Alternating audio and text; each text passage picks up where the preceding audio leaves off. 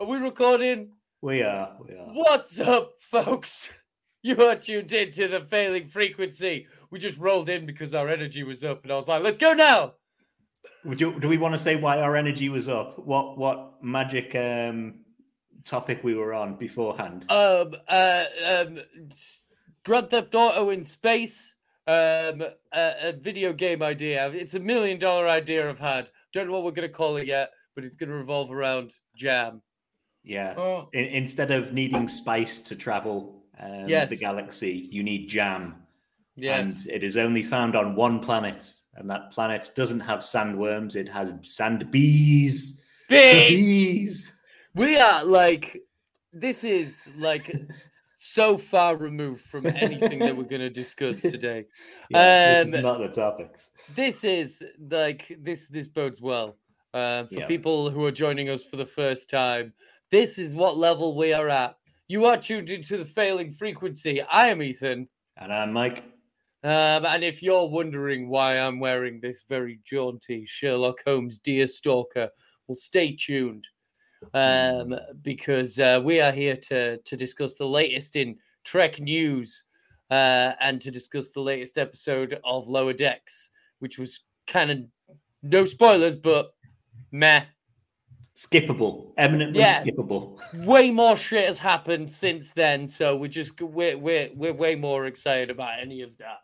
And let's say it was definitely our reasoning to film late for Lower Decks, and it wasn't because Mike was I was out of town again. Whatever. It's all good. It all worked out perfectly anyway. But yeah, like I'm saying, we're gonna go through some news. Then we're gonna get to the biggest news stories out of New York Comic Con a few days ago. Which is where my hat will come back into the equation, and then we'll cover whatever the fuck that was. Yeah. But before we get around to that, how you doing, man? I am exhausted. I'm burnt out. I'm very looking forward to a week or two in my own bed. So. Yeah. How about yourself? Nice. Good. I met my new therapist last week, and like I say, I had a big family event the other day, and on the bus back, I saw a bunch of crazy news come out of New York Comic Con, and I was tipsy, and I had to keep my cool on the bus, and I failed. But yeah, in general, it's all good.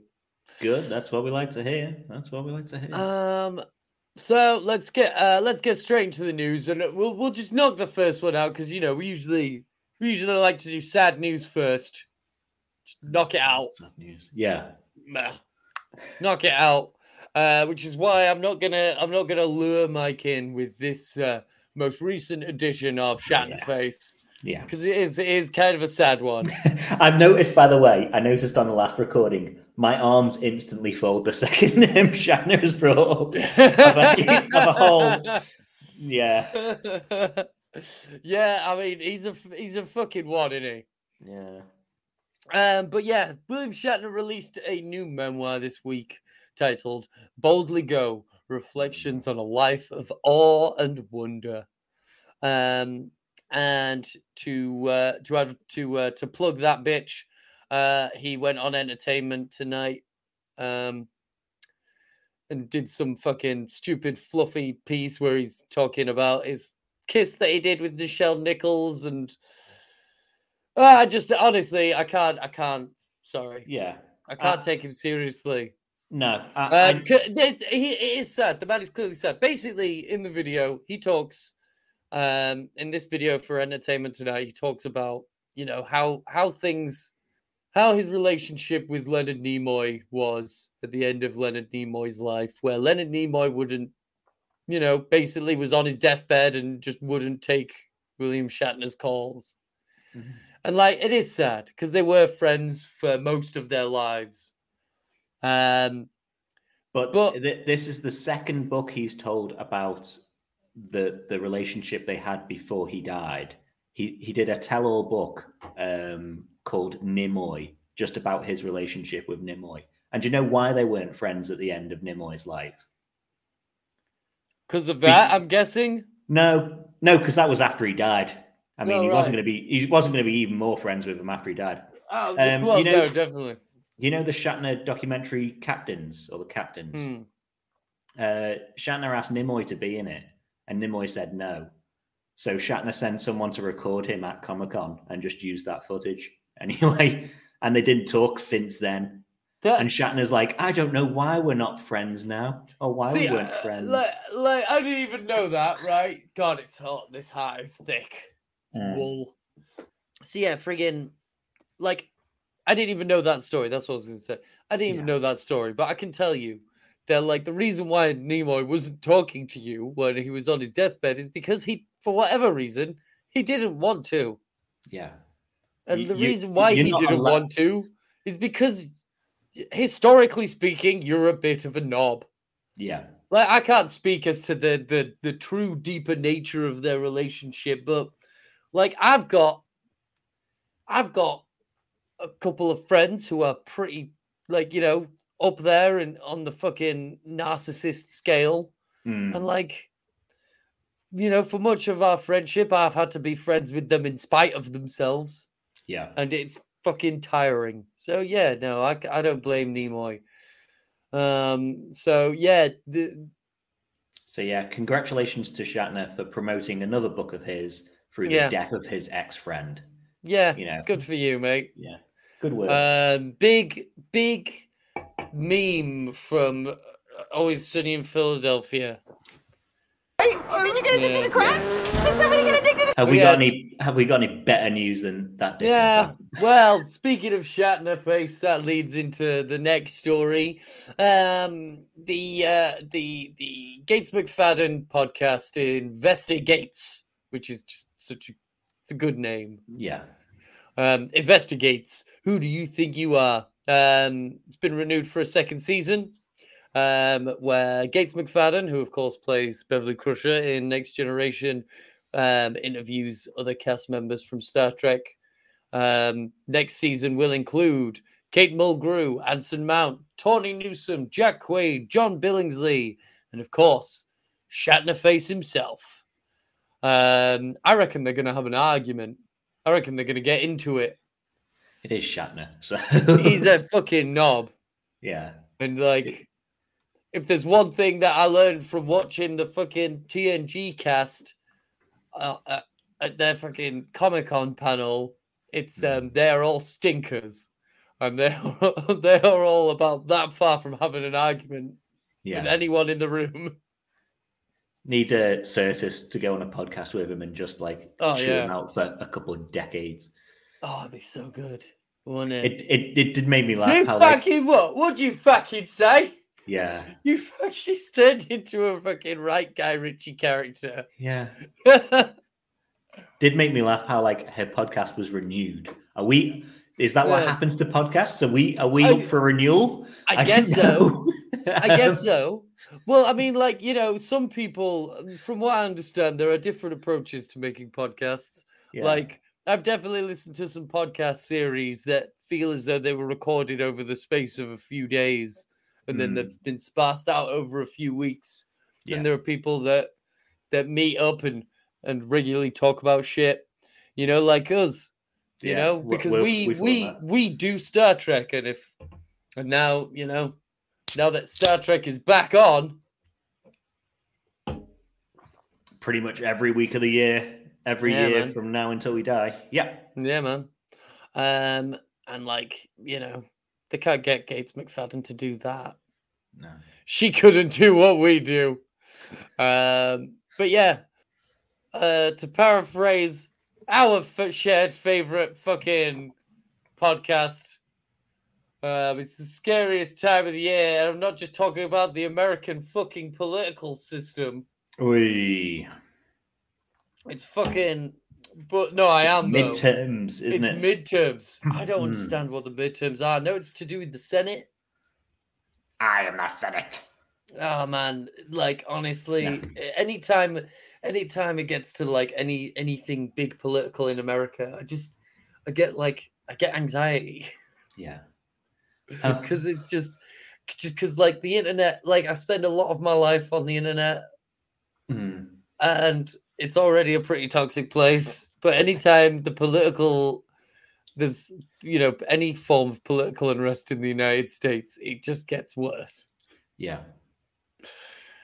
Filters down over here, and then we still have to live with our own, where I feel like the Americans maybe don't get as much filtering back, or they definitely don't get as much filtering back from the rest of the world. No. And from what I understand about the American attitude towards the British political system is that they don't get it. No. But Star Trek celebrities will be getting together to trek the vote.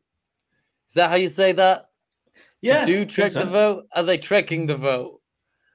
They're Star Trekking across the electoral registers. Yeah. Anyway, they're doing promos and shit like that to encourage people to go out and vote. Yeah, man. Well, it's not just that. So this is what I was reading just before we recorded, and like, I think that this is overall a net positive for society.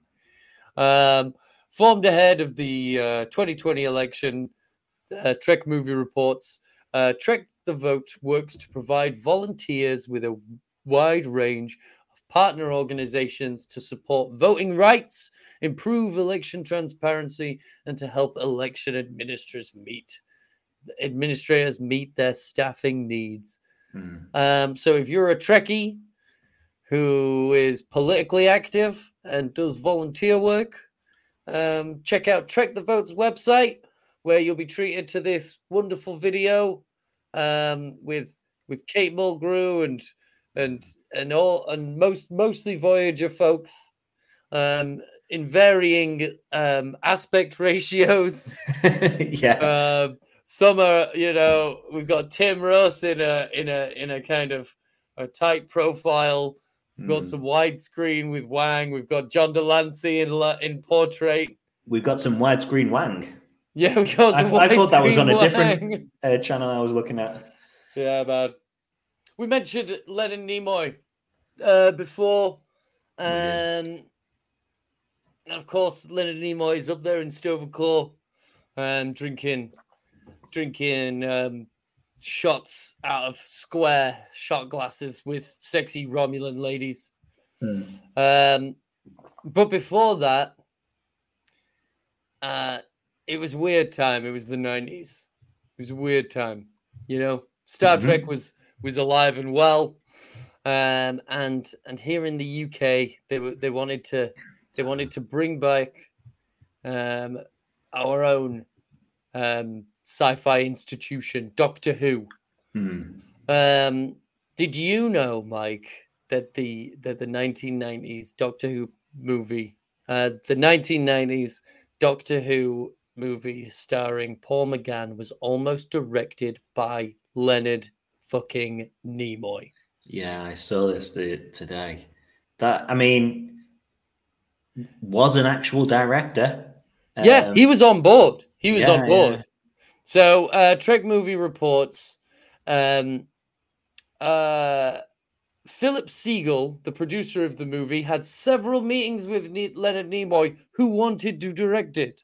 I met with him at Amblin, and we had wonderful conversations. He was genuinely excited about the possibility. But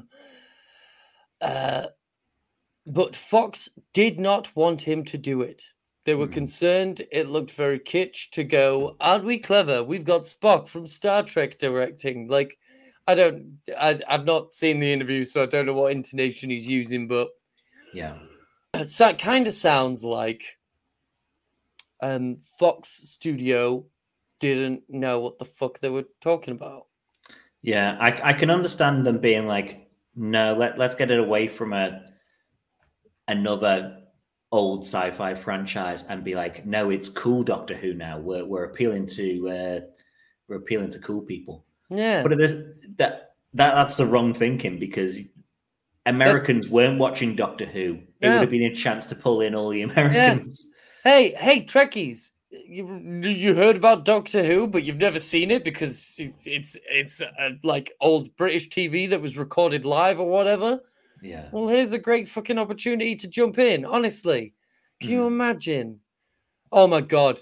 Imagine if Leonard Nimoy played the Master, as well as directing. Imagine if they got him to play the Master. Well, from what I can remember of the whatever was it 96 Doctor Who movie? Yeah, man. What year was it? Yeah. The Master is a worm at some point, so yeah, you know, hopefully, as well as directing, Nimoy could have he could have played the worm. He could have been the worm. He could have been the worm, or Yeah, man. he could have had some influence to not have a worm. yeah, maybe. Yeah, maybe. Yeah. He'd have been like, maybe there doesn't need to be a visual metaphor, you know? Yeah. Like, I Has don't know there if you've ever been ever a seen worm Star before? Trek. I don't know if you've ever seen Star Trek, but we have this thing called a mind meld. Yeah. Where, like, people can do all kinds of crazy shit with their minds, and you don't have to show anything on screen. You instead use, like, skill and cinematography and good editing and sound design to create a mood. Yeah. But that would have been a bit too much directing for the direction. I don't know who they actually ended up directing it, because, you know, for all we know, it's like Steven Spielberg. It won't be Steven Spielberg. For all we know, it's like a Jeffrey DC Sachs.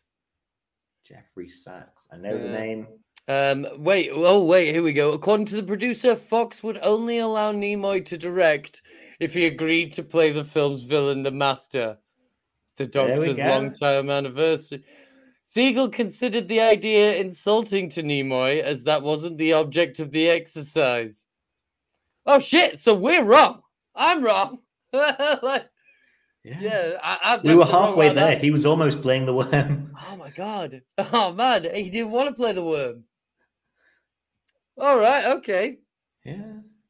Son it would of have a been bitch. good, like, as like the I know this is in the 90s, so Nimoy wasn't fantastically old, but the old version of the Master who dies at the very start. Yeah, but would he though? Because what does that version of the Master have? Goatee. A worm. Oh. Goatee. And then people would have been like, what is this? The mirror universe? True. Hadn't even thought of the goatee. Oh, yeah, man, imagine pulling more people in to be like, hey, sci-fi nerds, Leonard Nimoy's in this for like 10 minutes. You don't need to say the 10 minutes thing, but you know. Yeah. But imagine if Leonard Nimoy had have directed that film. Do you think that Doctor Who revival would have happened? Well, if there'd been more interest in it, then possibly. If there were more bums on seats, because didn't they only not do it because it was expensive and they didn't see it getting a return on TV? So maybe if they got more bums on seats watching it, for all we know, we could have had a Doctor Who revival in the 90s before, a real one before. I'm just trying to think of like 2000. Like, I don't know. I'm thinking because like there's parts of the Doctor Who movie that kind of remind me of like the Highlander TV show. So there are lightning effects. You know, that 90s lightning effect that's everywhere. Yeah. There's that. And like everyone's got like really baggy trousers, like really baggy suit trousers. Yeah. Really baggy, what's the word? Slacks. Everyone's wearing baggy slacks. Yeah. Pulled right up, baggy shirts. Paul McGann's a hell of a doctor, though. Yeah, definitely. But like, no, I could definitely see like, you know, with Nimoy behind it, maybe we would have got a bit more attention. Maybe we would have got something akin to Highlander, and then maybe like more Star Trek people. Like, and then when it's rebooted again, get Frakes in, yeah. Friggin', or like, you know, have David. Maybe, oh man, we could have had David Tennant and Leonard Nimoy on screen together. Well, not if he was playing the old Master who died instantly. Although I suppose here's me saying it doesn't make sense in like could have played the old Master. Yeah. We couldn't have given him the goatee. But like, here's me saying it wouldn't make sense time-wise anyway. Like, Capaldi's doctor had two masters. He had against him at one point a weird ghost man, Doctor and Missy. You know, Yeah, man. So what am I talking about? It doesn't make sense timeline-wise on fucking Doctor Who. No, exactly. Wibbly wobbly, timey-wimey, all that. But yeah, man, that's another one for the multiverse. Yeah, shoulda, coulda, woulda. Somewhere out there in the multiverse, there is a fucking Leonard Nimoy directed Doctor Who movie. God damn it. Yeah. Hey, more news. I want more news. So we mentioned a little while ago that Kate Mulgrew. Oh, is it that? Oh, we're after 8. We're after 8. Mike gets 2 years after 8. Yes, he's no longer in breach of contract with the After 8 company. I have to sign something on the receipt and everything. A little while ago, mentioned Janeway. I nearly called her Janeway. That Kate Mulgrew had said in a live panel Q&A that there had been talks, there had been stirrings, there had been conversations about the possibility of a Star Trek Janeway series. Now, at the time when we talked about it, neither of us were very... I thought she could come back in the end of Picard too. I thought she was straight talking bollocks. Like, she does like to do that in an interview, doesn't she? Oh, she does. Yeah. She doesn't give a fuck. Like, I love Kate Mulgrew. She will just say whatever. But yeah, so like she mentioned that there'd been discussions about a Janeway series, and we were like, nah, I'm not entirely buying it. However, Kurtzman has come out. Alex Kurtzman, the Kevin Feige of Star Trek, if you will, has come out with an equally lukewarm response, saying, right, are you ready? Are you ready for this? Here's a quote. Here's what I'm going to say. Things have been talked about. Well, it wasn't just that, was it? Have you got, was there a rest of the quote? We've got a whole bunch of other stuff. A lot of discussion about the philosophy of how much, you know, things have to align. They have to. Yeah. There was one I saw, and it said it certainly needs to be. We're certainly thinking if she does return, it's sooner rather than later. It's not going to be 10 years down the track. And you go, yeah. I didn't expect it to be 10 years down the track for Kate Mulgrew, really. No, definitely not. But yeah, so first Mulgrew says that there's been talks, and now Alex Kurtzman has said that there have been talks. So I think it's double confirmed that there have been talks. How does that make you feel? I still think it's going to be in Picard season 3 or whatever Picard season 3 spins off until. Like, if it's a 7 of 9 and Raffi show, then she can pop up there once in a while. I don't think it's going to be a full show that is Janeway again. No. I think I'd be a lot more interested in seeing like you say, a 7 of 9 show where, like, I don't know, in my head I'm picturing like Stargate SG-1 and Janeway's like Colonel Hammond. Yeah.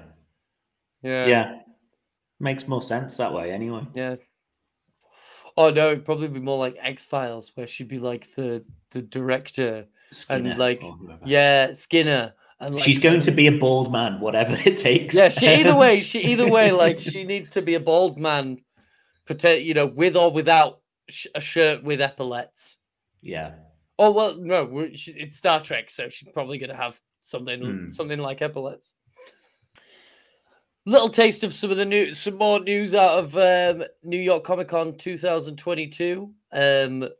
Pretty much all the exciting stuff from Comic Con 2022 has, for me anyway, been Star Trek. I haven't really noticed much else. I don't think the is the MCU or DC actually there. I don't know.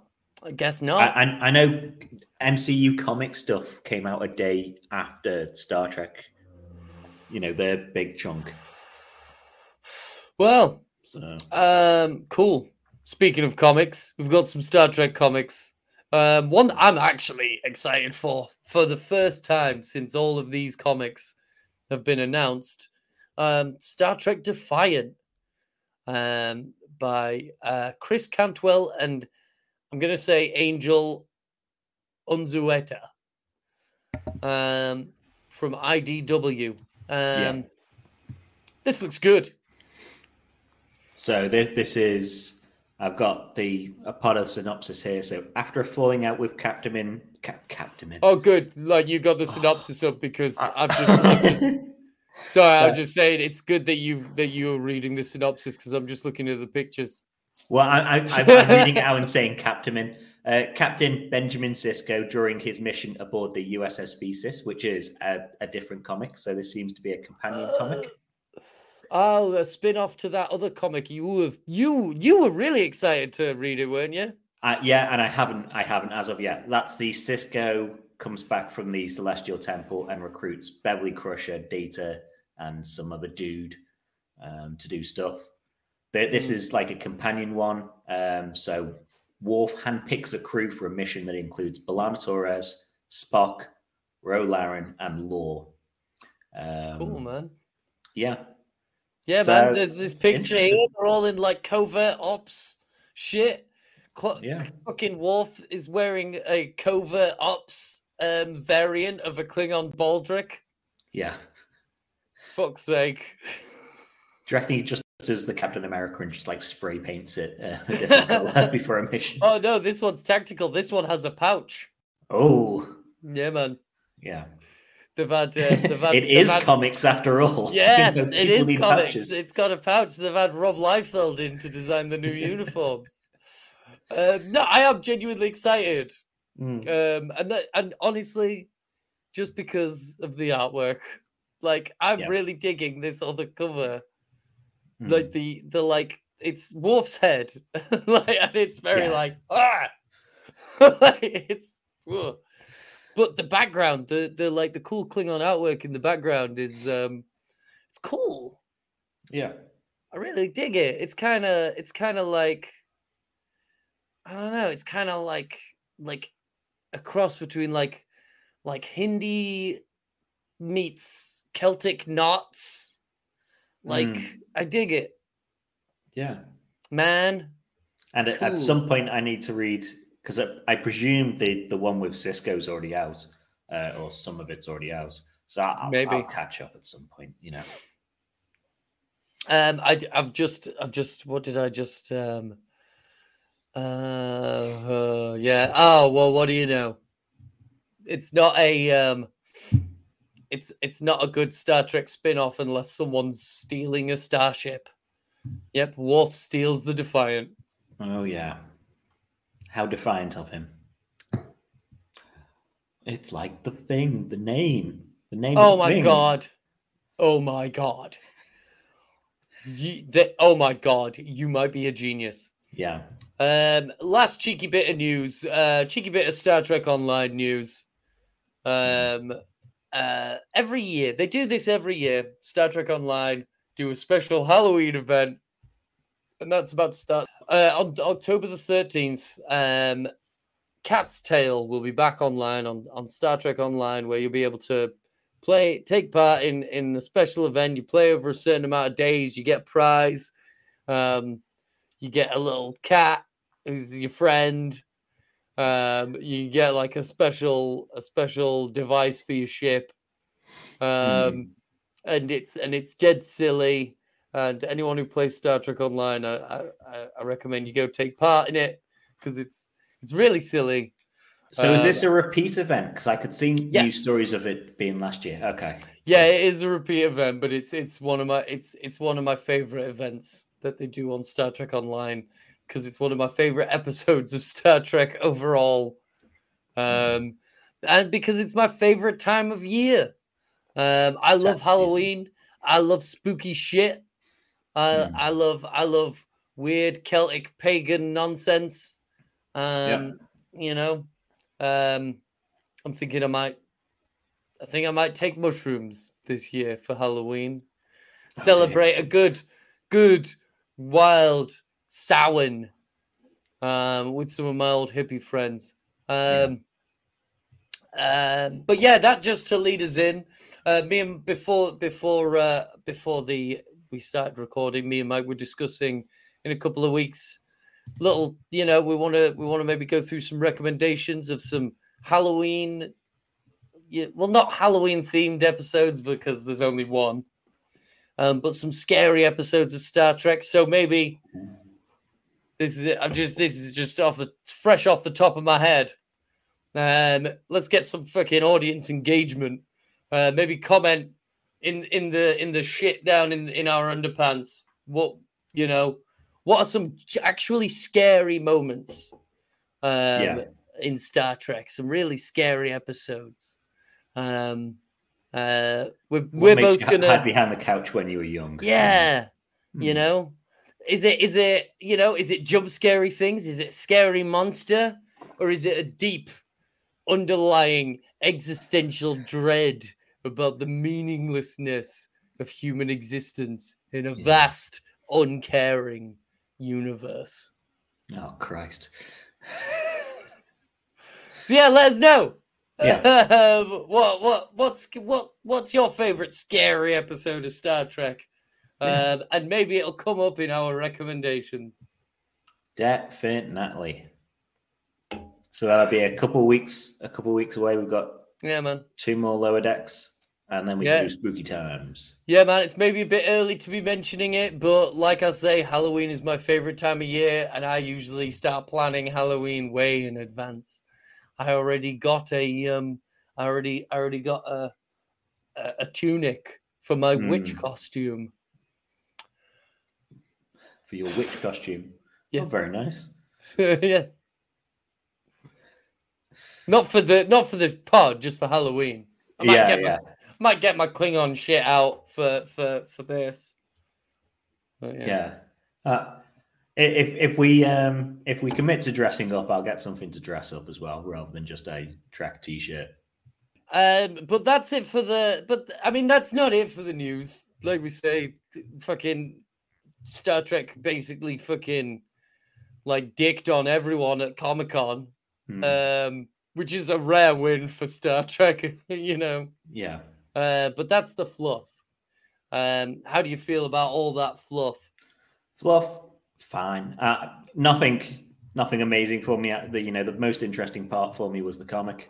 I think. Yeah. Beyond that, I could take or leave.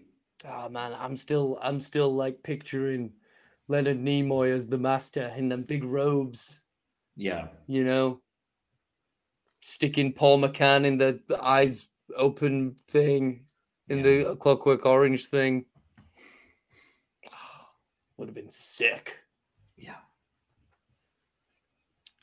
Fun. But the big part of the Comic-Con for Trek was we got 3 trailers and panel with 3 different shows on. We got Picard, we got Discovery, and we got Prodigy. What order do you want to hit them? Do you want to hit them best to worst or worst to best? I say we go. We go in order of what I think the budgets are. So I think Prodigy he probably has the smallest budget, and then Discovery, and then Picard. I reckon. Yeah, that makes sense. Then let's talk Picard. Then we got. What was listed as... wait, you want to go Picard first? Sorry. Let's go the other way around then. Gosh, you were all about starting on a high note tonight. I know. Mike wanted to start the episode with the trailers, and I was like, no way, man. The trailers are the biggest story. I only have so much energy. Picard is the biggest trailer of the trailers. I forgot to say again, there are time codes.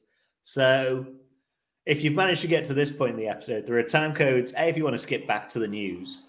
Or B, there's going to be some spoiler stuff in this that, picked out of trailers. If you just want to skip forward to us talking about a a bog standard episode of Lower Decks, then please do. Let's say. So let's talk Prodigy first then. Yeah, man. So this is the trailer. They had the trailer for the second half of season 1. Mid-season teaser trailer. It's only how long? Mid-season. Yeah. Mid-season my arse. This is season 2. This is season 3. Get fucked. This is season 3. Season 1 was nearly a year ago. You can't. Oh my god, that's not true. Yeah, that season. The first episode of this show aired 10 years ago. it was a long time ago. In a galaxy, unfortunately, a bit closer than that. God, that was only a year ago. Fuck. Yeah, and it was announced, 2020. So we are a fair bit into Prodigy's run now, or you'd think so. Yeah, man. We've certainly. It's definitely been It's been a roller coaster. Yeah, we've been some places with these fucking kids. Yeah, in fact, it'll be a year and 1 week exactly by the date it comes out, by this new season, new half season, since when the first season started airing. That is a new season. Yeah. There was a nice thematic knot at the end of the first. Yeah. Oh yeah, no, season. definitely. 100%. 100%. The thematic knot. They ended the season where they began. That's Hero's Journey, Joseph Campbell. Yeah. And there was like this is going to be what the next season is. This is the twist. This is the what, So I don't get it. Especially when Lower Decks, they're happy to call like 10 episodes as a season. And Prodigy, they're like, we produced all 10 episodes. And then it feels like an assistant whispered in the back of their ear, like, you were supposed to do 20. Wait a minute. We'll do another 20. Wait a minute. Sorry. So you just reminded me. Lower Decks is only like 10 episodes long, isn't it? Lower Decks has done 10 episodes every season. But what is Lower Decks emulating outside of Star Trek? Like what else is Lower Decks like aping? Rick and Morty. How many episodes in a season? Is it about 10 then? It's about 10 episodes. Yeah. Right? What's Clone Wars? Maybe I can see where you're How many episodes in a season? 22. 20? Okay. 22 episodes in almost every season. Except like then you get to like the Lost missions, the final season. It's like 13, 12. Yeah, so that's what they're going for. They're wanting to meet shit like that. Let's have a look at Rebels, which is what I always call this show anyway, Star Trek Rebels. Yeah. Yeah, so that's what they're doing. They're trying to match Clone Wars and Rebels. More fool them, those fools. So anyway, we got a trailer for this second half of a season. Ridiculous. With characters that I had to relook up the names for. And we got a season description, or a second half of a season description. I should just call this like season Rock. 5. Rock. The one that looks like a rock is called Rock. Yes. Yes. Yeah. Nailed it. Yes. I think one of them's called Janeway. But who knows? Yeah.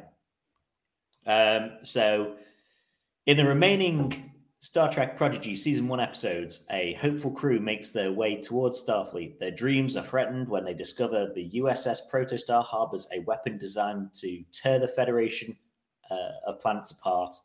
To make matters worse, the USS Dauntless is on a manhunt for the Protostar, as the real Vice Admiral Janeway is eager to uncover what happened to her missing former First Officer Chakotay. With these two ships on a collision course and destruction on the horizon, the fate of the Alpha Quadrant hangs in the balance. Woo! Whoa! Woo! I mean, obviously, very excited about it. I did really like the first half of the first season. Absolutely. Obviously, we know that we're getting the outrageous Akona, but this trailer also has the fucking donkey balls shit fucking reveal of motherfucking Captain Jellicoe in this. How do you feel about getting some fucking Jellicoe in this bitch? We know he's an admiral at this point from Lower Decks or whatever. Yeah, man, he's the fucking hardest working man in Starfleet. He's as far as I know, his head is the most firmly screwed onto his shoulders of anyone we've seen in Star Trek. Yeah, and there's plenty of videos around, where Jellicoe isn't a dick. He's just like he's whipping the crew into order. So I don't think we need to cover that too much because and Deanna should have been wearing a uniform from episode 1. 100%. Yeah, man, it was inappropriate. Yeah. If you think Jellicoe was a dick, then you must also think Sam the Eagle was a dick. Yeah. John Watson. So I've got Sherlock Holmes on the brain. I wonder why. I'm excited about it. Although, I've got to say, if I don't think that likeness looks like him. No, no, that's what you're gonna say. No, but if Starfleet is after the Protostar, surely that's going to be. Surely they get him if Jellicoe's.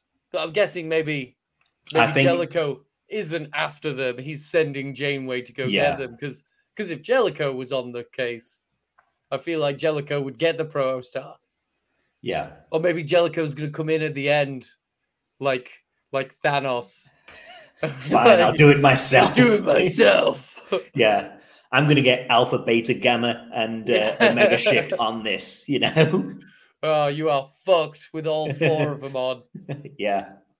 So we know as well. He's on he's not a one and done episode man. He's a recurring role apparently in season 1.5. Let's call it. Mm-hmm. So what is this threat that the Protostar has? I think we were talking about it a little while ago. I think we were talking about it maybe being like a virus or something because they can't let Voyager establish communications with them. Yeah, from what I remember at the end of season 1 to 1.5, there was a bomb on top of in the Protostar of some sort that was going to wipe out the whole history of the Federation. So it was going to blow up Earth, but it was going to be possibly a time bomb and just wipe them back to, so they didn't exist. I see. I thought that was more like hyperbole.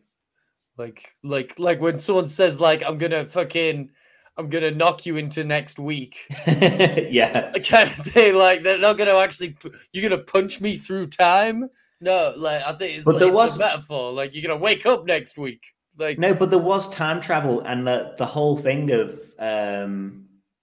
the guy from Fringe, whatever his name is, the main bad guy from Leonard Nimoy. Prodigy. No, the other one from Fringe. Not Dawson's Creek. Yes. The voice actor. The voice actor from Scarecrow. The puppet master from Ghost in the Shell. Yeah. His main thing was trying to, because there's time travel already in the story that is overly complicated and not Best explained. episode of Prodigy, in my opinion, was that time loop episode. No, not the time loop, because this is what is outrageously confusing about Prodigy. The ship, the Prodigy, was sent out by Janeway with Chakotay on. It goes to a planet. It fucks up that planet. A guy from that planet travels back in time, takes the Prodigy, still after it's fucked up the planet. So Chakotay's been missing in that time loop or whatever for 30 years. It's barely explained in the actual episodes. When was any of that explained? What are you talking about? No, What are you talking about? From memory, that is what happened in the first season, and now he wants to have a bomb on Earth. I thought the Protostar was what Chakotay was saying. No, they sent the Protostar to get Chakotay. No, Chakotay was on the Protostar. but it got embedded in Tars, whatever, that prison planet, because it traveled through time or whatever. Right. As well. Okay. So he, from my understanding, he's the potential risk to the Federation. Oh my God, maybe Chakotay's been dead for hundreds of years. Yeah.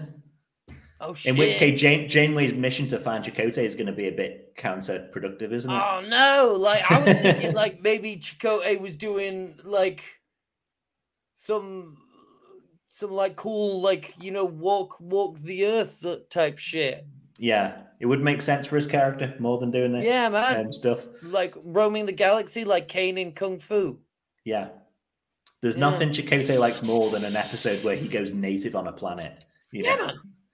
He joins in someone's war because. Well, I mean, he's a fake ass Native American. His character is Native American, but he's played by a Mexican man, and he was written by a fake Native American. Yeah, and so maybe he's doing other fake Native American shit, like going way too hard on Native American culture, and like he's been in a sweat lodge for 3 weeks, paying thousands of dollars to have leaves wafted at him.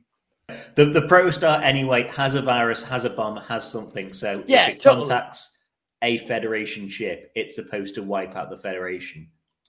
That being said, in this trailer, we see the kids talking to members of the actual Federation. Someone who looked like a Cardassian to me, like a science uniform Cardassian. Cool. And they're like, oh, they gave you kids a ship? And they're like, no, we stole it. I'm like, yeah, okay. So you can talk to some of the Federation. Yeah. As you say, there's the outrageous O'Connor we see in the background. There's a Borg cube.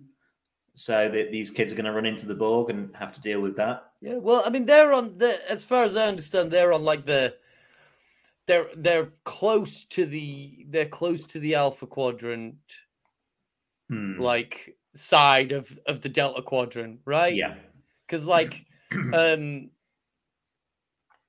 Derek, he's a Tellarite, right? Yeah, and I think it was originally supposed to be further away, but then they wanted like Tellarites and stuff like that in it, and it's like doesn't make much sense. But they're on a ship that goes in, outrageously fast anyway. It's fine. Yeah, that's cool. They had a space skydive a la Trek 2009 in the trailer, and also the tribute to Trek 2009 that was in a recent episode of Star Trek Lower Decks. There's a lot of, I think 09 has like set in people's mind that Star Trek has like skydives in it, because Discovery for the first few seasons had skydive in. Into Darkness had a skydive of sorts in it. Yes, it did. Like, I don't know where skydiving came into this. It's a new thing. Franchise. It's a new tradition. Yeah. It's a new tradition. It's like I just learned I had a family do the other week on Saturday, and I worked out that like over the past 2 generations in my family, beatboxing has weirdly become a strange family tradition that like a surprising amount of my family can do. There's me, my brother, my cousins, their kids, all beatboxing at this party. Boom. Like at the same skill as your rapping before. Yeah, we're all like, it's like my family and beatboxing, Star Trek and skydiving. It's about building new traditions. Yeah. What else did we add? We had interviews, at New York Comic Con. Jamal from Good Place and from Jamil, sorry, yeah. Oh, she's in this. Yeah. So she's the ensign on Janeway's ship. And the only thing I have to say about it, other than it's weird having her interview when she hasn't appeared and said anything yet, or she's appeared in the background and that's it. Her character has red boots compared to everyone else on the Voyager ship, which makes me go... Jamil is a style icon. I have got written here, interview Jamil, style icon. That's funny. Yeah, because I was just like, she's in all these interviews wearing big glasses. This outrageous thing. Next to poor little dude, the kid who plays Daj or Dal. I need to find this. I want to see the shot. I want to see if Jamil, like, because in my head I'm thinking like she's doing lines and there's a picture of her character up and she's like, cool, but the boots are going to be red though, right? Yeah, I need red boots. Those boots are supposed to be red. You meant to make those boots red though, right? Because they're supposed to be red. I'm stylish. I need different boots. You wouldn't make the choice to not put red boots with that outfit, surely, would you? Yeah, it just made me laugh. I was like, why is her character in different clothes? And then watching the interviews later, I was like, of course her character's in different clothes. I need to see the shot of her in red boots. I want to know if she's right. Yeah, no, she's right. She's right about those boots. That's definitely, I'm like, yeah. Of course. Yeah, of course you're wearing different colored boots. Yeah, you see, that's like I often feel when playing Space Barbie on Star Trek Online. If I'm doing their uniforms, sometimes I do feel like, man, there's just too much that color and then that color. And then that color. You need to break it up, Absolutely. And she's right. She's of course, style icon. Hey man, so like what time is this set in? It's set after Lower Decks. Is it set after Picard? It is set. I think it's set after Picard as well. I think it's got to be before because, like, Vice Admiral Janeway looks younger than Janeway does now. Yeah. I mean, Kate Mulgrew does now. Yeah, but they did the same for Ronnie Cox as well. Ronnie Cox looks like he's, the Crypt Keeper now. And but like, oh man, you gotta watch House of the Dragon. Paddy Considine, oh man, he looks. He's so good. Okay, it must be about 17 years before Star Trek Picard. Yeah. Okay. Oh God, this is where Star Wars has us beat because they have BBYs and shit. So I know Star Trek Picard season 2 happens just at the turn of the millennium for them, or no, not the millennium, the 100 years, so 2400. But this is Prodigy season 1 apparently is set 2383.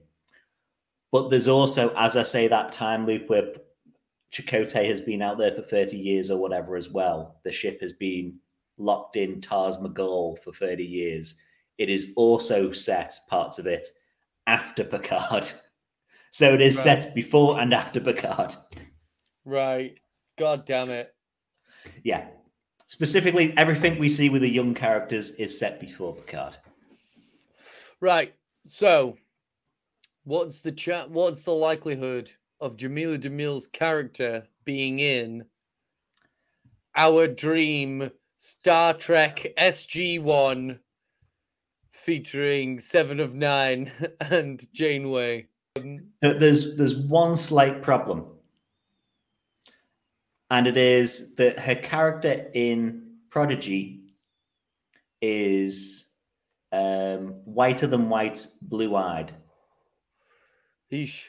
So unlike Lower Decks, where they modeled the characters on the people, I would say that didn't happen with Ensign Ascensia. And that doesn't mean that she can't be in Trek, but no, but it does mean that there is definitely a whole full-on I had this whole thing with these kids had this ship that we needed. It was like 15 years ago. I was white. I'm Pakistani now. Don't worry about it. I mean, she does play she does play a trill, so she could play a different version of her in the, a different joining of her in the future. That would actually be very. I think that would be very cool. Mm. She's probably doing an American accent in this because the American production companies just love it when British actors do an American accent, whether whether it's good or not, they just love it. Yeah. I love that bit. She's like, "Who are those kids?" Yeah. It's the Bad Batch. Yeah. There was a lot of, in the trailer as well, there's a lot of lines that are just for the trailer or that are picked specially for the trailer where it's like, I understand everything now, or I remember everything. And you go like, yeah, man. Yep, trailer man, good work. Good work, writers, writing for a trailer as well. Right. Do you have anything more on Star Trek Prodigy? Because other than me having to research the actual timeline before it starts up again, let's call me done on that. I'm gonna have to rewatch all of it. I will. I'll put a link in the description. Let's say there is a site that I read that has the full timeline. So that was my research for it when it was airing the first half of this first season. Mm-hmm. But yeah, I was a confused boy then, and I'm a confused boy now. But let's move on to Disco. Let's say Star Trek Discovery, season 5 trailer. So season description: Captain Burnham and the crew of the USS Discovery uncover a mystery that sends them on an epic adventure across the galaxy to find an ancient power whose very existence has been deliberately hidden for centuries.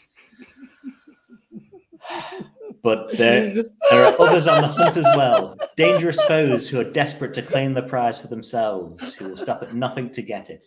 This is the leaked. So it's in Section 31.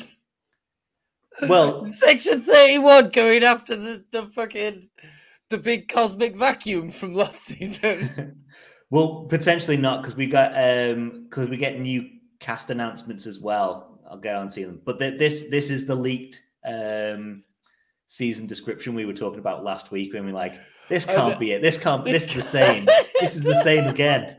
You're finding an ancient power. Yeah, man. You do that every season. Oh, we found the time crystals again. Yeah. Can you remember the fucking answer to the riddle? Oh, the Red Angel. Who is the Red Angel? The Red Angel is partially your mum, but partially you. But it's been hidden for years. It's been hidden for years, but also hasn't happened yet, but also will be in the future. Yeah. Holy Jesus. Yeah. So it's another season of Discovery. That being said, not damage control, let's say. Let's not. I don't want to beat up on something I haven't seen yet, and we haven't seen season 5. It feels like we have, but we haven't. There was a lot of preemptive. No, we've gone for a completely different tone than the last couple of seasons. The last season was sad and depressive or depressing. What we're doing this time, it's like Indiana Jones, and they keep saying Indiana Jones in every interview they do. I'm not being funny around, but Disco has always been fairly Indiana Jonesy. I go back to the time crystals again. Yeah. Boreth, yeah. Very Indiana Jonesy. We were in a bar in a foreign land last episode. Oh wait, do they mean that maybe there's going to be a hat? Is there going to be a possibly hat this season? Michael is just going to constantly drop her hat and have to pick it up. Oh my god, I actually would love that. Yeah, let's fly. Wait a minute. Not a Sherlock Holmes hat, but a fedora. But let's fly. Let's fly. So let's do the cast announcements as well. Yes. So Callum Keith Rennie joins the cast as a regular. He's Captain Rayner. He's got pictures up at the moment, but he's got the Vulcan or Romulan or that sort of ear. He's got some pointy ears going on. Yeah, definitely. I'm calling it right now, just because just going by the general audience reaction to Anson Mount, and to Lorca, there's going to be so much daddy thirst for this man. Probably. When this series comes out, there's just going to be this man is about to experience a level of audience horniness that he could not comprehend. Yeah. He's from Sunderland. He was born in Sunderland, raised in Alberta, Canada. A man of the world. Yeah, man. He was in Memento. He was in The Man in the High Castle. I saw that he was in the Umbrella Academy. Leicester Pocket. He was in Battlestar, I know. He was in, Oh, yeah. No, he is good. He's very good. Yeah. So, as the description to him, he is a gruff, smart captain who holds a clear line between commander and crew. He's all about the mission, doesn't do niceties. He's got a record of wartime success. Collaboration's not his strong suit. And he's more about getting stuff done and apologizing later. So I reckon every season of Discovery. Oh God! What was he in? He was in Battlestar Galactica. Yeah, of course he was. Yeah. So I reckon anyway. What were you saying? What did you just say? I reckon like Michael every season has to have like someone to butt heads with. So it went from I don't know, Lorca to Pike to Vance to the president. I reckon this is the person she's butting heads with. But what kind of button heads are we talking? Because like, well, if the character description is he has a clear line between command and crew, and he doesn't do the niceties.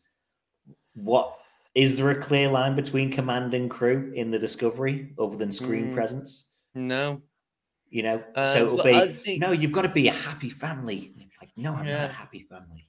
You see, the thing that I'm my mind lingers on. He would rather beg for an apology rather than ask for permission, kind of thing. That's very Michael Burnham. Yeah. So maybe it's going to be like a look. But they did that. They did last season. Book going off to do the most dangerous mission in the world. That would have been something that Michael season 2 would have done. Season 1, season 2. So there has been like character development there. And I wonder if they're just going to try and say, no, Michael now doesn't go off and do what she wants and just ask for apologies or try and get apologies through. Maybe he's going to be a bad influence. Yeah. Maybe. I mean, I'm looking at this picture of him right now, and I'm telling you, he's giving like smolder. He's influencing you. He's definitely influencing me. Yeah. Like he's giving like he's leant over the table. He's got his top button unpopped. He looks like he could rope some people into some shit. Do you want to know what my other call with him is? Can you remember? And you probably will because it's a good episode. TNG, Who Watches the Watchers? The proto-Romulans on the planet who discover. I think he's going to be of that race. Reason. Because that's what they're all about. They're not about logic. They're about reason, which is different, but in subtle but very beautiful ways. You know. And I think it would be nice to go back to them because Picard is like, I have no doubt in a couple hundred years you'll be like spacefaring and up there and all that. Oh yeah. This goes a good show to do. Go back to them, really. So I'll throw my hat in the ring. I'll throw your hat in the ring to say. Hell yeah, I've got a couple of flat caps laying around. You can throw them in the ring. What was the name of that planet? Mintaka. Mintaka. Oh, I'm miles off then. Yeah, no, almost none of those letters were the same. Is that him Mintaken? then? Maybe he is Mintaken. That's a good. That's a good. Yeah, man. Throw that hat in the ring. Call that. Yeah, Mike Smart of the Failing Frequency is calling that this man is a Mintaken. Mintaken. And I bet he is reasonable. I always like that about them. Like that's you know that whole speech of like, in 1,000 years' time, maybe you'll be in space like us. And wait, no, it's the other way around. He's like, long ago we didn't have ships like this. We had ships like yours. So isn't it reasonable to assume that I love that. Yeah. I love the idea of a culture. How do you hunt a solid back or whatever? It's like, we use a bow and arrow. And how would you explain that to your great ancestors? And we'd show them the bow and arrow. And it's like, to them, they've never seen a bow and arrow. Exactly. It's magic to them. So it's reasonable to assume that to them, you would be as heavenly as we are to you now. Yeah. Yeah, man. Fantastic episode. Like a real gold star episode. We also had two other characters' descriptions and announcements, who were Mol, a former courier turned outlaw, who's pretty much seems like a drug smuggler. I would read the full description, but pretty much a drug smuggler or whatever. Well, carry on. And her partner, La'ak, another former courier turned outlaw, who's seems to be the partner of Mol. So Mol and Lack. Yeah. Saved by Eve, Harrow, and Elias. You just read some of the descriptions. I just want to read you the two descriptions that I've got here on trekcore.com. Yeah. Mol, a former courier turned outlaw who is highly intelligent and dangerous with an impressive strategic mind and sharp wit. And then La'ak, a former courier turned outlaw who is tough, impulsive, and fiercely protective of his beloved partner Mol. They didn't have a thesaurus on hand that day. Yeah. I would say they're the same character, but one is a human-looking girl, and the other looks like the guy from Babylon 5. Yeah. But yeah, he looks like fucking Nan. Okay, yeah. Son of a bitch. Other parts from the trailer. It looks like Michael is going to stand on top of the ship somehow as it goes to warp, which is something that is in Lower Decks this week. Yeah. And there's also we saw before promo images for this season coming up of Discovery, Michael on hoverbike, which is in next week's or this week's Lower Decks. So that there seems to be a lot of inter-show references at the moment. Mm-hmm. Yes. A lot of brand recognition going on. Almost like I guess maybe after the whole fiasco of Star Trek Day, maybe someone at Paramount has gone, you know what, guys, maybe we should do like market. I think it's called marketing. Yeah. Marketing.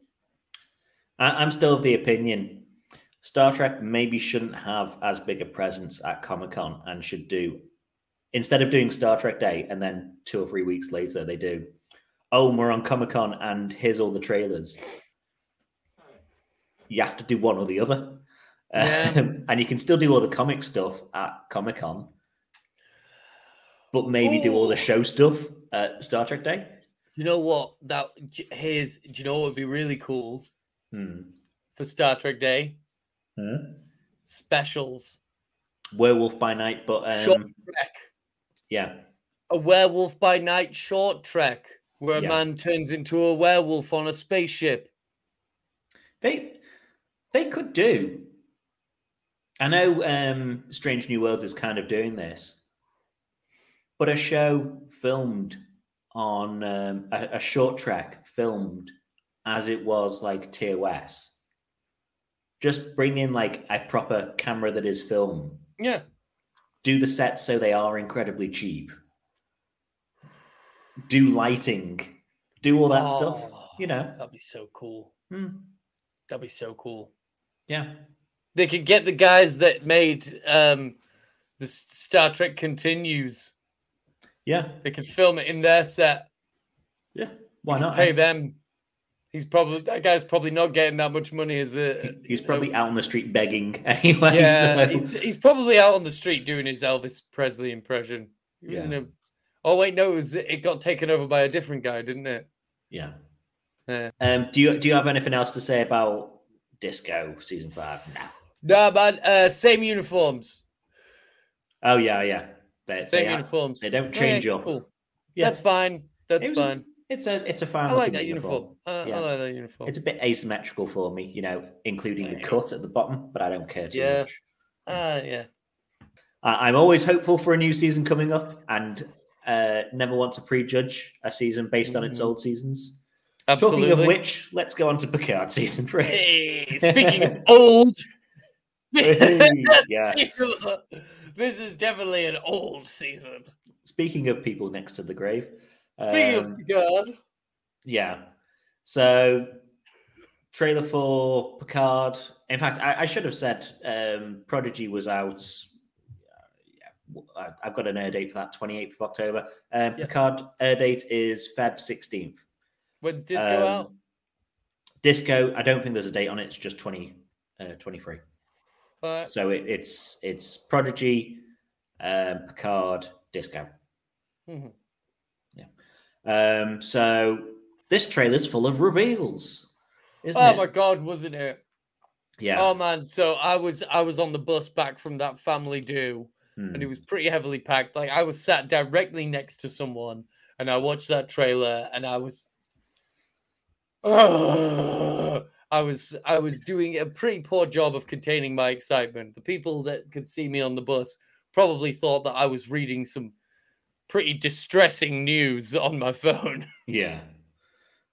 It was either going to be that or the person next to you. Fucking episode. The person next to you was wondering why you had a massive erection on the bus. Oh, full on. Yeah. Oh. So some of the let's do the reveals as we go. Let's say so. We got our first look at the bad guy for the season, which is Vadik. I think the name is. Yeah, man. Played by Honey Bunny. Amanda Plummer. Honey Bunny. Honey Bunny from Pulp Fiction. Mm-hmm. The daughter, I didn't know until publicized with this. The daughter of Chris Plummer, Christopher Plummer. Of course, Trek alum. Absolutely. Playing another, iconic Trek villain. Yeah. No pressure, Amanda. Yeah. I was trying to pick out what race she was supposed to be, as in alien race species. Greasy, yeah. This is a greasy one. Yeah. She doesn't have pointy ears. She doesn't look Romulan. She doesn't look anything like that. She looks kind of balding. Yeah. Not balding. Which threw out my maybe she's Seela's other daughter theory. Doesn't look like it. Nope. Oh, not Seela. Tasha's other daughter. Doesn't look like it. We heard Worf. So we heard a load of people talking in. Let's do big reveals till last, maybe. We heard Worf saying he prefers pacifism to combat now. I know. I was like, oh, okay. Yeah. He's still got his Maclef on him when we see them swing that round, and he's going to fight Raffi. So willing to fight, but maybe less willing to kill. There's the bit of the thing which is like, I'm a pacifist. Oh shit, we're doomed. Yeah. Oh, why? Who will get the shit beaten out of them to prove how strong the enemy is? Whoa. Who will get hit by random stray barrels? Yeah. If Worf won't fight, we are doomed. Yeah. I saw some people as well being like, oh, they've injected comedy into Worf, or this doesn't feel like a natural trajectory for the character turning to pacifism. I'm like, were you not watching the show where, in TNG early seasons and pretty much all the way through TNG, he'd be like, "Oh, I'm gonna. Should we launch torpedoes? Should we do this?" And then in DS9, he's a lot more measured. Did you not watch that? And then did you not watch all the comedy bits Worf had, like "nice house" or "good tea, nice house," stuff like that? One of my favorite moments in all of Star Trek. Yeah, that's the one lesson that Worf learned over and over and over again was how to use his head and not use his head. Yeah. And he when he wasn't doing that, he was being comic relief. Yeah. Or wanting to commit suicide. Or being a bad father. Those were the three things Worf did. Yeah. We see some Geordie and hear from some Geordie. Yeah, man. His kids. He's got his kids. Two kids. Man. His kids playing one of his kids, and some other chick is playing the other one. Ashley Chestnut. That's a great name, Ashley Chestnut. But we know one of them is on the helm of probably the Titan by the look of it. We know Bev is doing Bev Crusher's doing Doctors Without Borders. Yeah. She looks frozen at one point. Cool, why not? Then it's the cast that we've heard about before. And then do we want to do the big reveals? Yeah, let's do the big reveal. I'm so excited. Well, which do you think is the big reveal? Let's do the. So I know what I think is the big reveal. Okay. And I want to say it. I can't wait. Okay, you fucking go. Moriarty's back, motherfuckers. Yeah. Moriarty. Fuck yes. Moriarty is. He's back, baby. One of our. We've definitely mentioned him on the Failing Frequency or on the Mate It show at some point. One of the all-time great loose threads of Star Trek is what happened to the Moriarty program, because there's no fucking way that program just goes nowhere. Yeah, it's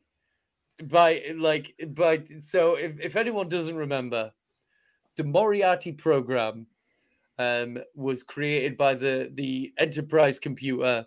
He's an artificial intelligence that was designed with the parameters of being able to devise a scheme that could defeat Data. Data, obviously, being hyper intelligent, positronic brain, genius level android. So the Enterprise computer created an equally, if not more, genius artificial intelligence than Data's in the form of Professor James Moriarty. The all-time villain of Sherlock Holmes. Yeah. And the last time we saw him, Picard had tricked him into thinking he was free when really he was just in a little computer program box. Yep. There's all honestly the that Moriarty, the what I love about that Moriarty is, one, I'm a big Sherlock Holmes fan, and Moriarty is hardly in Sherlock Holmes. He's in one story really, and then he's talked about in others. But he is presented as being the all-time great villain of Sherlock Holmes. He's not. But in the story that he's actually in, like at the start of the story, Sherlock Holmes says, there's this guy, James Moriarty. I've been following his shit for years. Yeah. Like, this guy has always been in the background while I've been sat doing fucking cocaine and shit. I've been cutting out news stories that are loosely connected to Moriarty. So, like, Moriarty's barely in Sherlock Holmes. Yeah. This is the best depiction of Moriarty that has ever been put to film. Is the version of Moriarty that is in Star Trek. Yeah. He's the most in-depth. And at that point, the reason why he's the best version of Moriarty kind of then very quickly goes outside of Sherlock Holmes, because the other reason why he's the best depiction of Moriarty has nothing to do with him being Moriarty and everything to do with him being an artificial intelligence. Yeah. It's his episodes are a really good exploration of, like, I think, therefore I am, which he quotes in that episode. And then the whole thing of, like, I'm sorry, we don't know what to do with you. But we promise we will do something about you. And then to leave that thread hanging for 30 odd years. And he's not even a villain when you think of it. All he wants is freedom. Yeah. He's imprisoned he's a sentient being for all regards. We know he's, made of light and force fields. Yeah. But he's a sentient being, and he's just imprisoned in this room that is for others' amusement. And they can turn him off and on like a light bulb. Of course he wants to escape. Yeah. He's the hero of that story. Not only is he a sentient being, though, he is a hyper-intelligent sentient being. Yeah. So it's literally like creating an Einstein who comes into existence inside a prison cell. Yeah. And is immediately imbued with all of the knowledge that he could possibly have or need. And absolutely nothing to do with any of it. Yeah.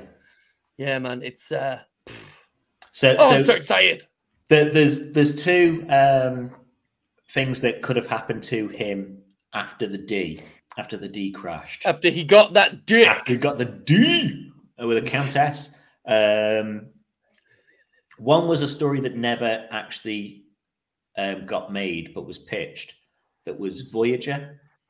And there was going to be a bit of prequel stuff at the start that showed Quark coming in possession of stuff that was scavenged from the crashed D and selling it to Harry Kim.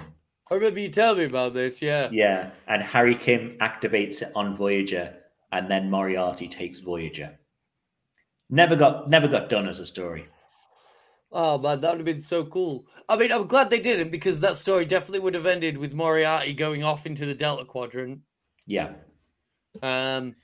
The other one that people say Moriarty is in, that's a Voyager episode, is Reg Barclay has a cube that is the same prop as they fake imprisoned Moriarty in. So when he thinks he's flying off, he gets thrown in a cube. And Reg Barclay has that in the back of his office in a Voyager episode. That's not necessarily the same cube, because that prop is reused. I guess we'll find out. And times again. Yeah. I guess we'll find out. Yeah. So I've got there is an interview with whatever this dude's actual name is, that does have spoiler stuff. And if you want to go through it, because I would say it is on the heavy side of spoilers. Really? Yeah. Really? Yeah. I think it is at least. So potentially it'd be stuff that I wouldn't want to know. No, it was something he did on Reddit, a dude on Reddit. Okay. Send me the link to that. Just because we won't talk about it in the episode, but like, yeah, I might just read it. I might see how far I can read before I go, no. Okay. But yeah, the actor's name is Daniel Davis. Yes. Yeah. So on the interview, as well as the spoiler stuff that you potentially want to avoid that we won't say here, then he talks about the first time meeting Pat Stewart, and then going back to meeting Pat Stewart again, and his filming of this season, and being able to hang out and talk about their future plans, because they're both theatre boys, and stuff like that.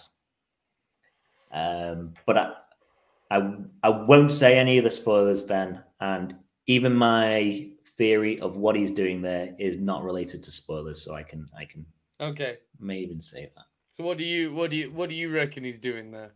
So before we do my theory. Okay, yeah. What's the other big reveal? Is Law is back. Oh, of course. Yes. Well, I mean, we kind of. I think that was something that we already assumed was going to happen. So we knew Brent Spiner was going to be back in some form. It was either going to be the human from Picard season 3, Agnes, or some stupid name soon, or an Law or another B4 or some shit like that. But we know it's Law. He's got a very human-y face. He's got skin, it looks like to me. And he comes face to face with Geordi in the same sort of location, I would say, as Moriarty is in. Yeah, I would agree. There's definitely a big set piece. Yeah. There. So I've got two theories. I've got the theory that Law is one of the big bads of the series, and the way to defeat Law would be getting the computer to make a Moriarty. Okay, that's good. It is a being. It is an intelligence that can defeat Data, so it will be able to defeat Law. And the computer is just going to go, well, actually, we already have one of those. Yeah, I've got one of these on file. Yeah, we have this. I think you know him. Yeah, he certainly knows you. Yeah. My second dodgy theory is, can you remember, and hopefully, Bill and Ted's Bogus Journey? Oh my God! Is Rufus gonna? Unfortunately, not. Slightly dead. But the bit where they're in hell and they're going to different rooms and meeting like their old, like this teacher that put them down. Crosby. So then we get Sealer. Then we get Law. Then we get Moriarty. Oh my God! Is it a mind palace? That's my other theory, that it is mind palaced, or of the like, where they're bogus journeyed into seeing their old villains in some form somehow. Man. So the other ones I could think of, other than Sealer, were Gulmared or Madred, to bring back the 4 lights, 5 lights guy. Tomalak. Damon Bach. Damon Bach. Damon Bach. So I'd like that as well. It is excessively fan serving, but you can do it naturally through bogus journeying it to some degree. So those are my other wild swings for the season. My guess is that putting on my Sherlock Holmes hat, perhaps Moriarty. Something is afoot.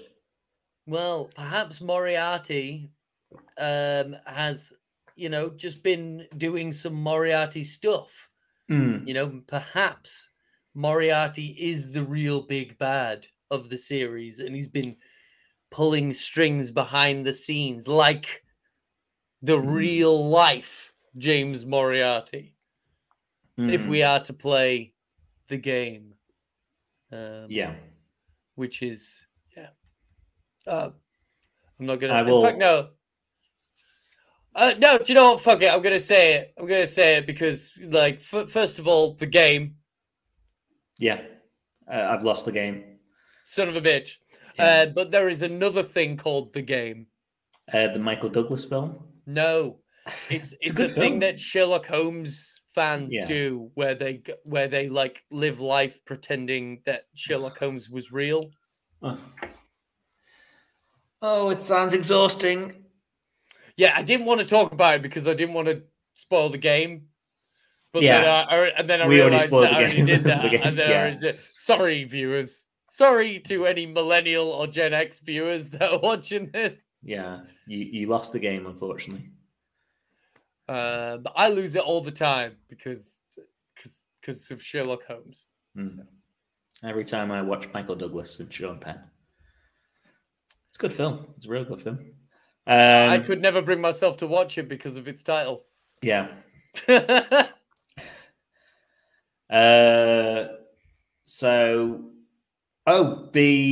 other reveal. There's one more reveal, let's say. We've seen the Titan A is in this series. In this trailer, we see whatever its name is, the Picard season 1 ship that was La Serena. La Serena. There we go. Thank you. Raffi seems to still be on that. We also see the USS Enterprise F in this. Yes, it's a Star Trek Online ship. Yes, it is. So more stuff picked out of Reddit and picture online of the shared thing from Reddit. So Thomas Marone, the associate art director for Star Trek Online, had the privilege, he says, of rebuilding the Odyssey model for its appearance in Picard. It is a new model from scratch, rebuilt from scratch. From scratch, get fucked. I've built some things from scratch and I rebuilt it, you know. It's from scratch, shish. Yeah. With all new textures in as well. And they'll be bringing the version from Picard into the game in the future. This is what we were saying. Like, they didn't have to copy and paste the same ship a million times at the end of Picard. They have so many Starship assets. Yeah. Like, that guy probably messaged them and was like, guys, we have hundreds of ships, assets, digital assets that you could have used. You didn't. Yeah. Left hand meet right hand, you know, we're all on the same thing. Hello. Yeah.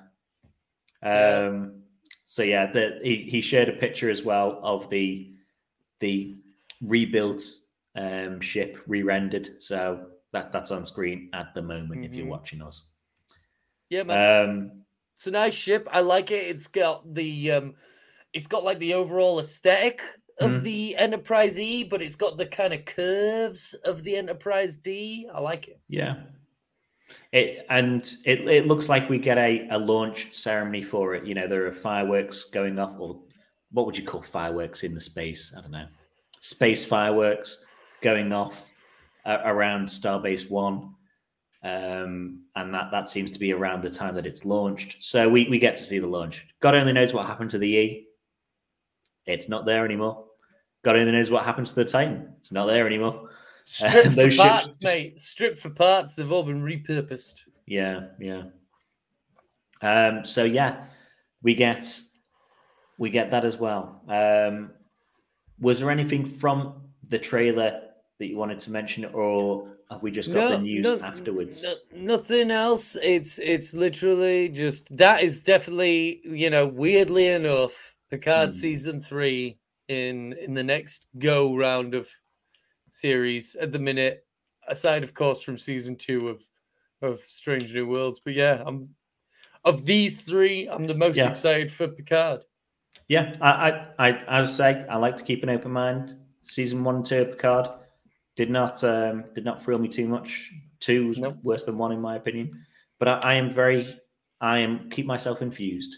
The only other news around Picard was in the panels afterwards, they were talking about it possibly not being the last, hurrah for the TNG. Yeah. I saw that. I found the panel quite difficult to watch just because, all the cast of TNG, they're all so charming and snarky and Frakes doing, after the panel as well. Star Trek, the Twitter put online the trailer, link to the trailer, and it was like the final journey, and he responded, maybe not final. I like that. I like that one because that's they had that talk on stage about I reckon we've still got film in us, and then immediately he tweets that. Yeah. Oh, that was funny. But the whole panel in general, I I found quite tiresome. As probably as tiresome as people find me. Yeah. When it's terrible, but Certis does wear me out when you see her on a panel. She is just getting so more and more like a Guy Ritchie character as the years go by. She just gets more and more gruff London accent. Like, oh. But she reminds me of. I work with someone at the moment. We just had one of the reasons why we couldn't film last week, or the big reason why we couldn't film, is I was at work get together, and someone who always has to have like a point on everyone else's, like, someone's talking, it's like, I've got an example of that, and you're like, you don't need to have an example for every single thing that's said. It's fine to let one or two go. And Certis is like that to me, where it just reminds me where, like, they ask Dawn a question or whatever, and she's like, "Oh, my friend Dawny," and you're like, "Shut up! Don't answer." This is the thing. See, I'm quite like that. But I do a lot of work. I've had to work on myself. I've had to learn how to teach myself to not talk. Yeah. However, other people that exist in the world, instead of doing that, have just continuously been handed microphones. Yeah. This one, as I say, so tired after the work event, and some of what was tiring me out was this person chipping in constantly, and energy then saying, vampire. Well, not an energy vampire, just like the path of a conversation.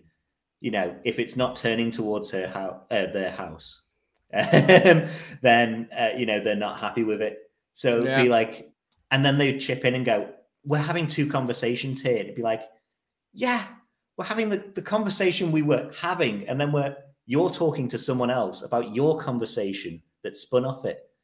And that's fine. For 2 seconds, we'd be on the conversation. Or you two can just have that conversation. That's fine.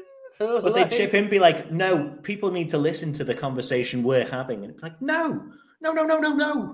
We've got precious, the faster we finish this, the faster we're in the pub and the restaurant and doing like actual stuff.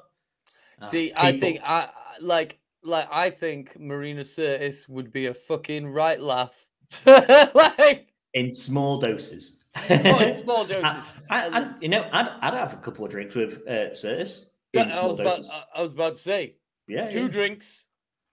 I would definitely need 2 drinks. Yeah. And if I'm gonna have 2 drinks, I would want to be around Marina Sirtis when I'm guessing she's probably going to want to be about 6 drinks in. Yeah, I reckon Marina Sirtis 6 drinks in is probably about the same as me 2 drinks in. So yeah, we're fooling each other anyway. Like, what's the chance Sirtis would, not run away from a bar if we were at the same bar? Mate, we are very handsome. Well, yeah, obviously. Yeah. That was inappropriate. That was, and it is cut. I'll leave this bit in, talking about how we've just cut something inappropriate. It's not the inappropriate stuff that you're thinking of. It's other inappropriate stuff. Yeah. Did you have anything else on Picard? No. Did anything else Star Trek related happen in the past week? Oh yeah. The episode. Thing. Yeah. So, congratulations, you've got to the point in this podcast where Ethan and I will both run out of energy. So last week as well, on normal Star Trek day, there was an episode of Lower Decks called A Mathematically Perfect Redemption. Non-spoilery, what did you think of the episode? He's pretty naff. Yeah. Pretty naff. I don't think it's spoilery to say that this is a Peanut Hamper episode. Yeah. If you don't remember Peanut Hamper is the what are they called? The exocomp, little replicator droid. With a shitty personality. Yeah. And I don't mean that I don't mean shitty personality as in like badly written personality. I mean shitty personality as in like Peanut Hamper is a dick. Yeah. So from those who can't remember, in the finale of season 1, the Cerritos is getting cut open by Packleds, and they've got a plan to, we just need someone to fly through space and deliver this. Peanut Hamper, you can do that. You don't need to breathe in space. And she goes, fuck that shit. I'm out. you deal.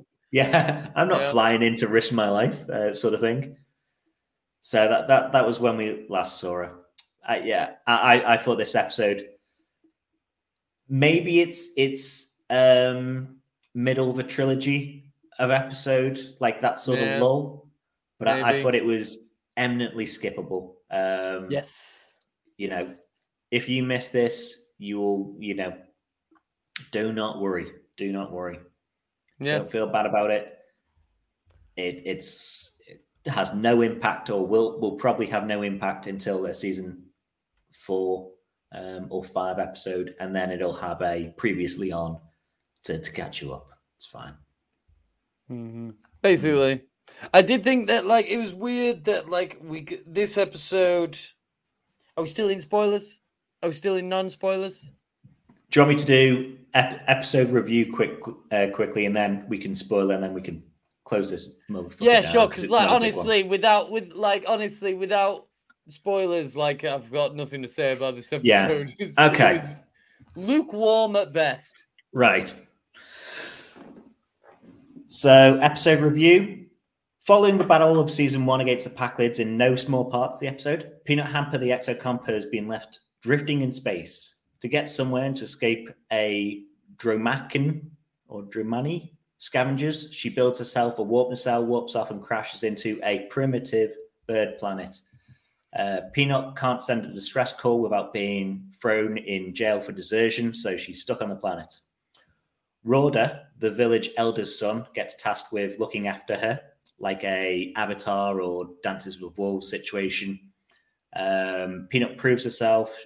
She gets raw dogged by Rhoda, who shows her an old spaceship their ancestors once used. She's about to marry him when the scavenger ship turns up to steal the spaceships. Peanut Hamper goes to sacrifice herself like she should have done in the end of season 1 of Lower Decks. The Cerritos arrives, and we find out that she invited the scavengers to take the ship so she could pull off a sacrificing her show to get back in Starfleet. Rhoda saves the day with another old ship, and Peanut refuses to do the sacrifice play for a second time. Gets arrested, gets thrown in jail with Agnes, the Jeffrey Coombs evil robot. I smiled at the end there. That's right at the end. Right at the end, I smiled. Yeah, that bit where it is it's potentially setting up. Yeah. Potentially setting up that they're going to come back and team up against the Cerritos. That's fun. That's why this feels like middle of a trilogy, lull, where it's gone. Okay, we had a good first episode. Mm-hmm. We know where we want to be for the third episode. We've got to we want Peanut Hamper with Jeffrey Coombs. Yeah, we've just got to do that connective tissue sort of stuff, and that's all this felt of. It wasn't great. What did you have for spoilers though? Spoilers. The bird people are stupid. First of all, bird person. Yeah. All I could think of was, why aren't these people talking in a stupid voice? Yeah. Second of all, they have arms and wings. Mm. They're like pterodactyl-y, aren't they? No, because do they have both? The thing, see, this is the thing. Okay, yeah. Because fair enough if they're being portrayed as highly alien, totally different winged creatures, but they're being presented as birds. Yeah. And this means that they have 6 limbs. And bit weird. That annoyed me. There's the one bit that I did like was a reference to the animated series. That you're like discount whatever. Yep, you're the poor man's Aurelians. Okay, yeah. But again, Aurelians also had arms and wings, which, like, this is definitely leftover trauma from Game of Thrones. Yeah. Because Game of Thrones has dragons. They're fucking wyverns. It's called House of Wyverns. I think you'll find it absolutely is House of Wyverns for people who maybe aren't British or aren't into fantasy. Yeah. Dragons have 4 legs and wings. Wyverns or wyverns have winged arms, like actual winged creatures. Yeah. But yeah, let's excuse House of Dragons. In the House of Game of Thrones universe, wyverns are called dragons and dragons are called wyverns. Done. What were we talking about? These fucking stupid, this bullshit. And they do joke about it in it where like the dude is saying, "Oh, it's a sky snake," and Peanut Hamper is like saying it's pretty reductive. Either it's a snake to you, or every creature's got wings. It's a snake to you. Or like the biggest problems that I had with this episode were one, why is this episode happening? Why is it from the point of view of Peanut Hamper? I don't care about any of this. And 2, this is the Going Native story. This is literally like the worst version of the Going Native story I've ever seen. No, it's not. No, it's not. No, I would say this is worse than The Last Samurai. I'm thinking the episode of TOS. I'm thinking in Star Trek. No. This is worse than that because TOS still has the noble. It still has the noble savage trope. This replaces the noble savage by implying that the ignoble savage, or the savage that takes up the advanced technology, is actually smarter than the noble savage. So this not only shows a colonialist, the point of view character, betrays the people and introduces a heavy dose of colonialism to their ecosystem. Yeah. But it also implies that the natives are wrong and that they should utilize technology. They require the technology as exemplified by their prince. So I would say this is worse. Okay. Yeah, I 100% understand where you're coming from. For me, it being birds rather than very clear Native Americans in the Paradise Syndrome, it's better. It's less racist. It definitely has that. It's less racist towards a race, but it is. I get what you're saying, and I take it on board. In terms of execution, it is more racist in that the savages.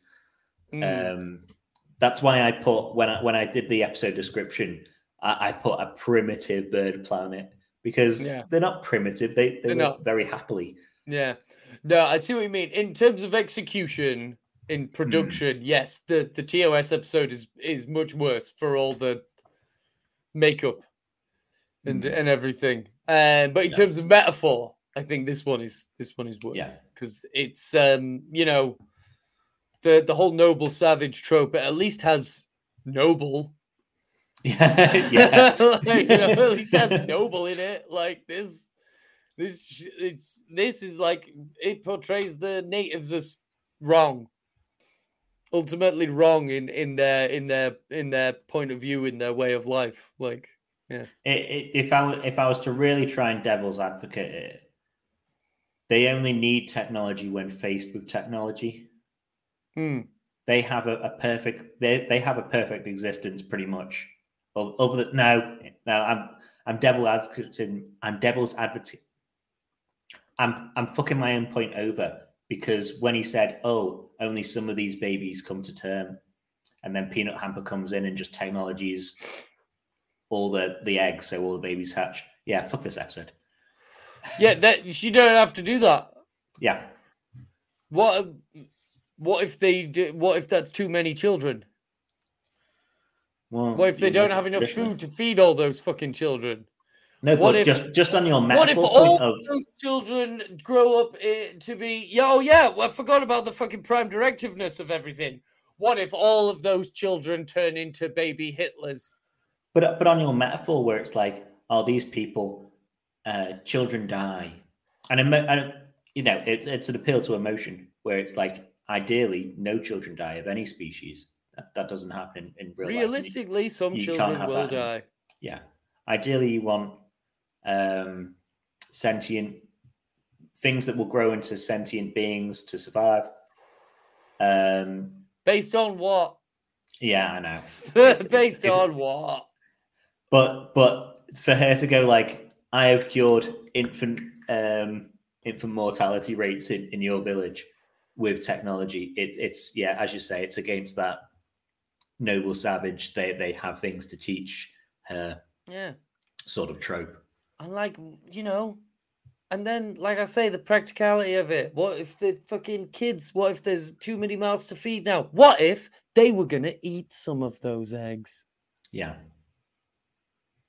Was there anything in the episode you did like? The TAS mention J.G. Hertzler back as the voice of that alien that we drew. Drukmani.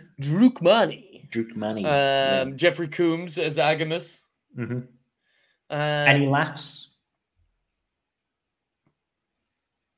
When Jeffrey Combs came in at the end. Okay. I smiled. Yeah. Literally nothing made me laugh out loud. Yeah. The only things that got me approaching laughing, and the first time I watched it, this was 4 a.m. So I was slightly drunk, at the very least, was the bird stuff where she's going round and you think she's redeemed and being like the doctor to this village, and she talks to a bird person, says, oh, how are you feeling now? And he goes, oh, my fecal matter was oily and white. that got me, that made me go like, huh. And the same with when she's flying with Rhoda, and she goes, sing for me. And he goes, caw. That got me like, that made me let me sing to you the song of my people. Yeah. out of minor exhaustion, maybe I had a laugh. Oh, actually, the bit that did make me funny is when they had sex. Yeah. That was funny. They're like, how are we going to do it? And I'm like, surely you're a replicator droid. Yeah. Surely there's a hatch. Can fix this. There's a hatch. She's like when he says, how do we even? She's like, we'll figure it out. Well, she could replicate a fleshlight for all it mattered. Absolutely. Yeah. That's 100% what happened, right? I wonder if that sentence has ever been said before. She could replicate a fleshlight. Replicate a fleshlight inside her. That is 100% what happened. Picture that bird person fucking a lunchbox. That's what happened. Oh, dear. Yeah, man. Yeah. Yeah, man. Harken back to the internet of the early 2000s and remember that time you saw a man fucking a box. I think we were on different internets. Oh, man, I was on the wrong side of the internet. Yeah. Was there anything else to talk about in this episode? One thing that I liked was like when we cut back to the Cerritos, I was like, whoa, Boimler and Freeman are at the Khan and Helm station, like on the bridge, just like that might be the only time we've actually seen them just like day-to-day tasks, not like with like a job they've been assigned, but like on day-to-day bridge tasks. So sometimes they're on the bridge, but it's the first time where it's been just them, doing generic. Yeah. Just like bleep, bleep, bleep, bleep. Yeah. Whoa, hey, what the fuck? What's going on? Peanut Hamper just dropped into our DMs. Yeah. Here's one for you. Were you was there any point where you thought Peanut Hamper she is going to redeem herself? Did you buy into her ruse at all? I don't know that she will. I don't think that. No, like not in the future, but in this episode, did you? In this episode, I don't think I thought about it because I think the whole time I was just thinking, "What the fuck is this? Racist?" Yeah, this is bullshit. This is kind of weird. Yeah, I think that she definitely. I mean, this is two betrayals now. And so she's got a choice. She can either go full evil, which I think is what we're going to get, or, she's going to have to mend some bridges, She's going to have to take a leaf out of fucking Shatnerface's book. She keeps betraying people. No one's going to want to talk to her when they are on their deathbed. Yeah. But yeah, no, I think I maybe got Did you think? Were you just sat there the whole time going, "When's she going to betray them? When's she going to betray them?" Well, no, I was like, I was, let's say, multiple beers in, watching it first time, multiple beers, a couple of bottles of wine and other stuff in watching it, and I thought because it is just aligned to that noble savage trope, I was like, okay, gonna get redeemed, and she's redeemed herself by flying the shuttle and doing all that. And then I was like, oh, this is smart. She's, it's all to try and get back on the ship. So actually, the emotional intelligence of a drunk man is where this episode was at. Yeah, essentially, that's a perfect metaphor for this episode. Is this episode feels like it was written by a drunk man, half paying attention, ignoring the racist metaphor. Yeah, that was me on Thursday night. Clearly, these guys at the wheel. That's the thing. Sometimes I don't know. Sometimes there are moments in Lower Decks where I think yes, a joke is a joke, and in some ways, you got to do whatever for the laugh. But we are dealing with Trekkies here, and the production process for one of these episodes is so long. Yeah. It's just sometimes it's crazy to me to think that at no point in the production process does anyone go, I get that we're doing a treatise. I get that we're doing a treatise on Dances with Wolves, but I think that we maybe might be making it worse. Yeah. But before you pointed out to me, and I do agree with you about it being the worst case of the noble savage, in that they aren't the right ones in that situation. I was like, this would fit okay in a 26 episode season. Yeah, but it is so weird to have, other than as a setup to a trilogy, a third episode. It's so weird when you've got 10 episodes per season. You've only just really had a second episode on two of the main characters, Rutherford and Tilly. Not Tilly. And we're so close to the end of the season. Yeah. Now is not the time for this kind of filler. Yeah. It felt very weird for me. Tendy, not Tilly. Fucking hell, it felt very weird to be like, oh no, here's an episode where they're not in it. It's so weird. What else can we say, really? What else can we say? Next week's episode looks fucking sick. Yeah, so next week's one, there are pictures again up here at the moment. Yeah. Screen caps from this week, and it looks like that it's the third episode in that holodeck series. So where they're doing a holodeck mission, a movie. Yeah, style. they're doing movie parody. Yeah. And we're getting a return of this is the scene that we got previewed on stage at on Star Trek Day. Boimler's transporter clone. Is that what he is? No. Why do I keep thinking he's a transporter clone? I don't know. You're going mad. It is.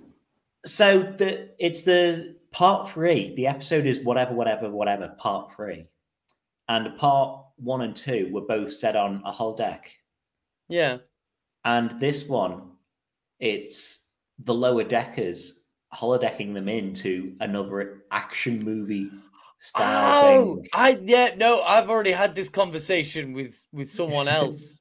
Me? I think you and someone else. Yeah. Like, we have had this conversation on the show. I keep, for some reason, thinking that this scene that they previewed on Star Trek Day is of Boimler's mirror of his transporter clone. Yeah. If he's back, I think it's going to be finale, the transporter clone. It might just be a next season thing they return to. If that's the episode, then I'd say so. Then let me round up. If you're watching us on YouTube and prefer an audio format, we are podcast as well. If you're on the podcast and have missed all our pictures I've been throwing up, we have the YouTube channel. Like, subscribe, do all that sort of stuff. Leave a rating, ideally with some stars on. But if you just want to, kick us while we're down, then fine. While we're low energy. Man. Yeah, if you leave bad comments, that's still audience engagement. It's fine. Yeah. As we were after comments before, the spookiest tones, yeah, man. What the couch? Yeah, man. What gave you a weird fit? What gave you the willies? But yeah, like, comment, subscribe, and round us off. What was the message of this week, and what was the reoccurring theme of this week for sure? I think is don't be a cunt. Yeah. Don't be a cunt, or your friends will want to speak to you in their final moments. Yes. Like Shatner, and don't be like Shatner, and don't be like Peanut Hamper. Don't use very your similar friends. Characters. Yeah. Absolutely. Live fast and get fucked or whatever. What was mine? I'm so fucking tired. I'm trying. Peace and long life, motherfuckers. Yeah, I'm trying out different ones. Yeah, I'm just tired. Peace and long life. Double dumbasses. There we go.